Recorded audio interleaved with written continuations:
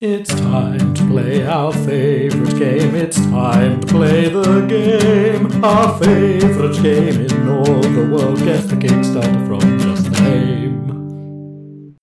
Welcome to our favorite game in all the world. And here's your host, Russ Morris Morrissey.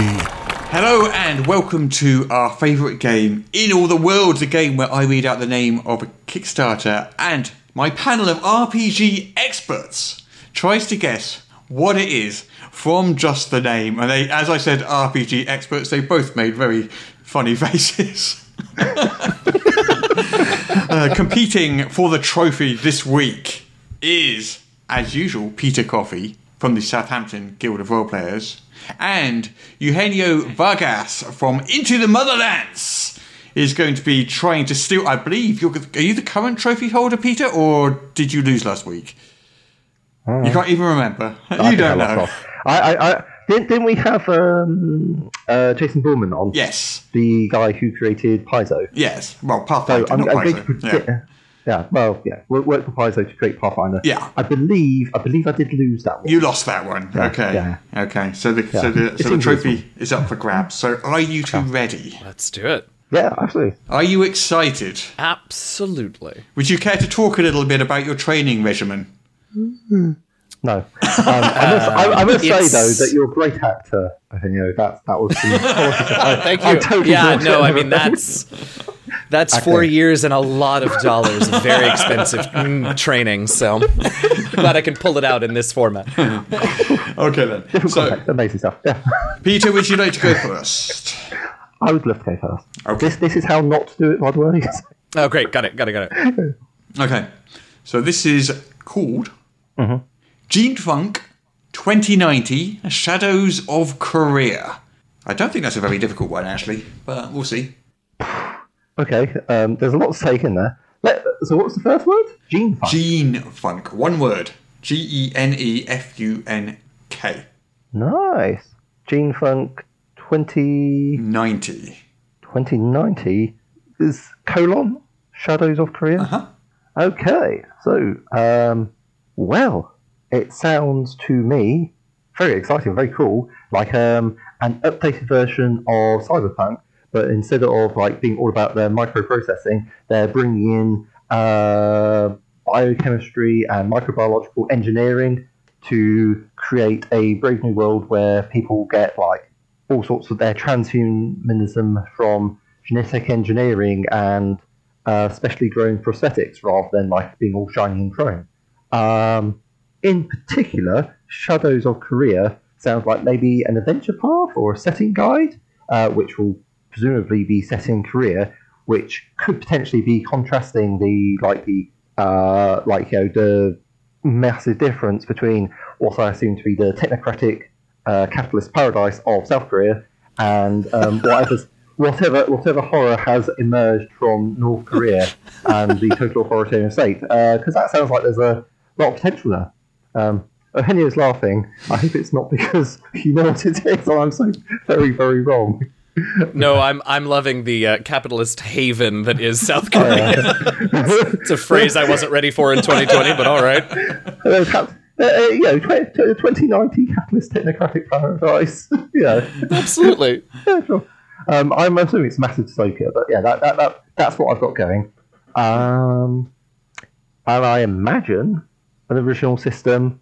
I'm going to take it out there and say D10s rather than D6s. Not bad. You're about half right, I think. Give you 5 out of 10 for that, Peter.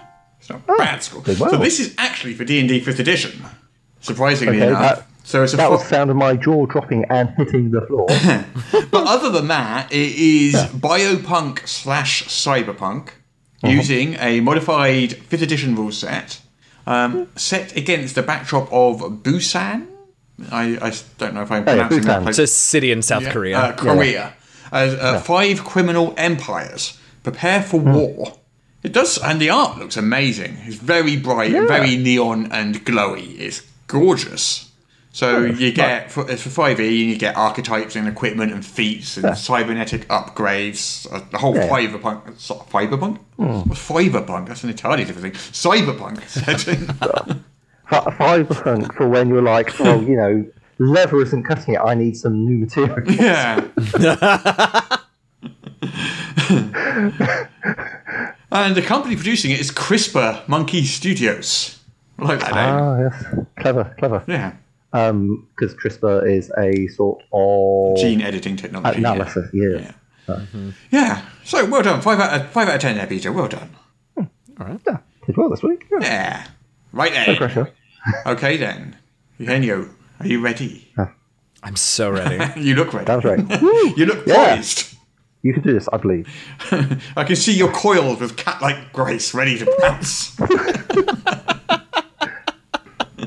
Steel trap reflexes ready to spring into action. That's right. Ready to tell you all about the 5th edition skin where your adventures are single-celled organisms in 3094. Okay, what is it? That's my new game. I'm writing that. Yeah, I'm sorry, I stole it. I'm so sorry. Okay, so this one is Get on called Yeah. New Bristol. Is that it? That's it? Well, it's like Oh, New Bristol, I was kidding. and then there's a colon, and then it explains what it is. It's one of those sort of titles. well, so I don't tell can't me say that. what's No, after the colon. New Bristol Yeah.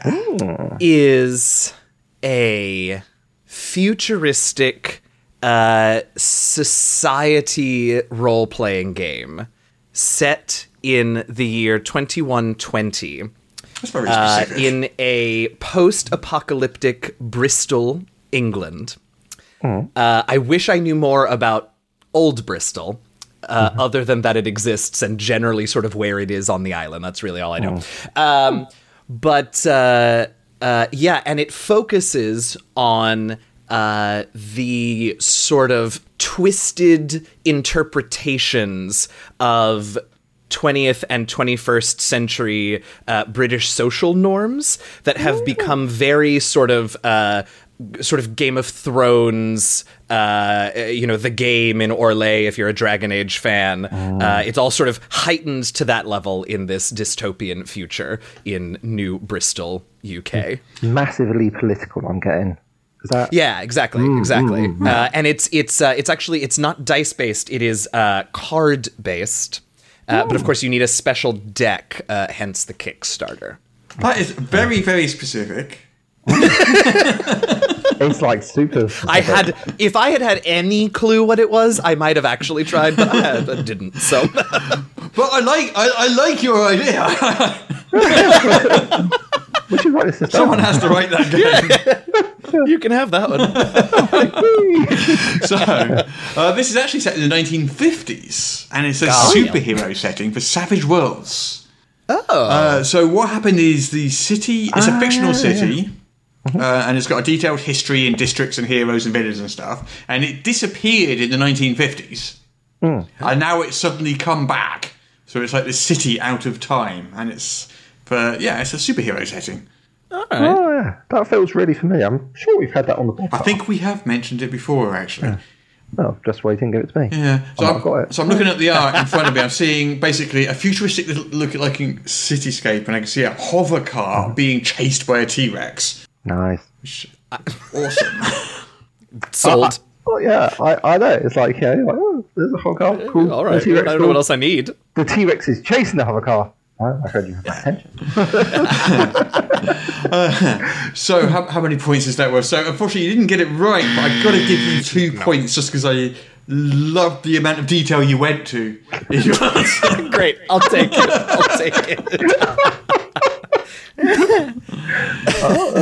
All right, Wow, Peter. So you're in the lead, 5-2.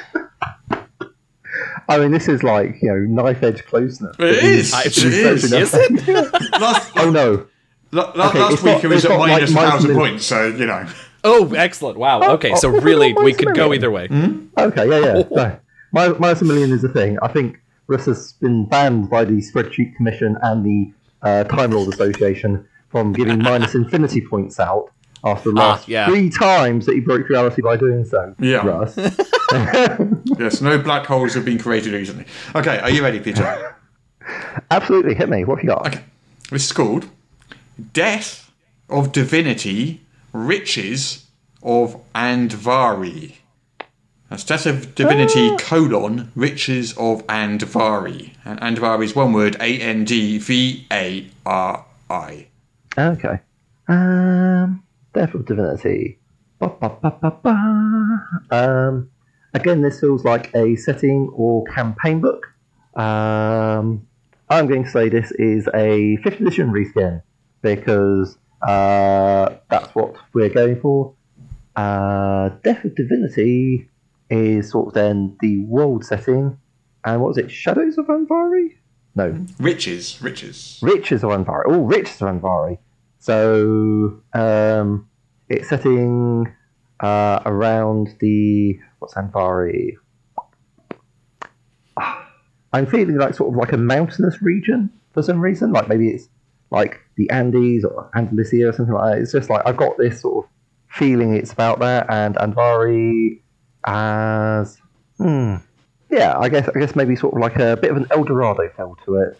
Like it's a city full of gold in inaccessible mountains. And Death of Divinity. That is interesting. It implies some sort of god slaying is going on, which is always a thing that can happen. So, yeah. Death of Divinity is the setting. Riches of Andvari is the more specific setting within it. And yeah, I don't know. I'm pretty intrigued. That's about as much as I've got. Okay. So, this is a D&D 5th edition Yes. campaign and campaign setting, which draws from Greek, Norse, and Egyptian cultures. Oh. It starts at 3rd level, takes you to 8th level. It's the first part of this campaign. And it includes 10 storylines, 13 optional quests, 2 cities, and religions and more. Greek, Norse, and Egyptian. Yes. Yeah. Greek, Norse, and Egyptian all smushed together, I guess. I don't know. I can see that working, to be honest. Okay. Well, you said D&D 5th edition, didn't you? I did. You did. So you get a point for that. Yeah. You get a point for that. So you're now on 6 points. I just do my happy dance. Any week where I end up in positive points is a great week. That's right. Okay. Yeah. Oh, I've just found the next one, and I like this one. Uh-oh. Yeah. Oh no, I think you're going to get this one, Eugenio, but we'll see. Okay. I think you will. All right. And I'm going to possible. back it as well. Why do we do this every week? It's so This is like the most expensive. expensive podcast. Every week I find one. Oh dear. Dear. Okay, so the score is currently 6-2. So all you have to do is score 4 points. It's like when we had Banana Channel and it was like, oh, My Little Pony Kickstarter's coming out. And they were like, ah! If you're not having that happen to you, you're enjoying a good week. Okay, are you ready? So ready. This one is called Boldly Go with an exclamation mark. Nice. Oh, well, that sounds like a Star Trek game. And it is let's keep with the theme, and this is obviously a 5th edition skin. Where we're going to do what's that? Yeah, it's playing off of all of the new iterations of the Star Trek universe. With all of the new TV shows and the movies and all of that. So it's a science fiction 5th edition skin where it's basically Star Trek. You go and you explore different worlds and you. Well, I guess non-intervention would make for a very boring role-playing game, so I suppose the non-intervention bit is out the window. There's no prime directive in my game. I've just seen them not intervene, so yeah. Right, yeah, it doesn't seem right. But I'm sure that, as with many of the science fiction role-playing systems that are coming out, there are rules for ships, and there are rules for all sorts of new species and races, and there are rules for other space things.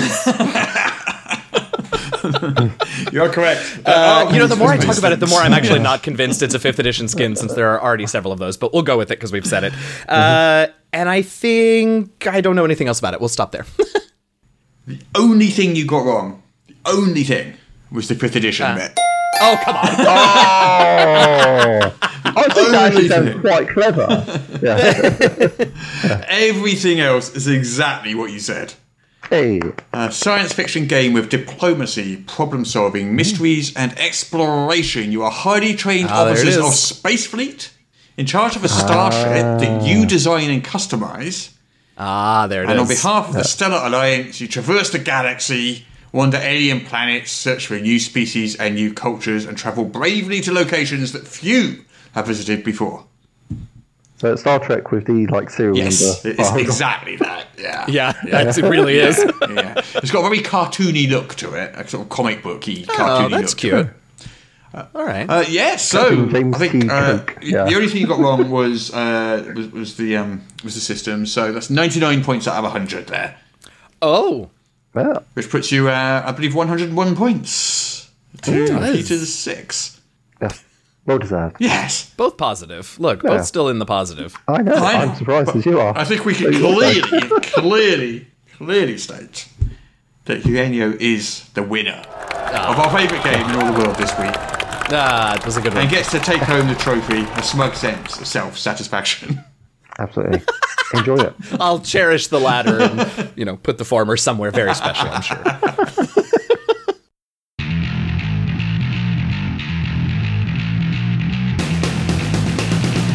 This episode's crowdfunding projects are based on the weekly EN World crowdfunding column by Egg and Brie.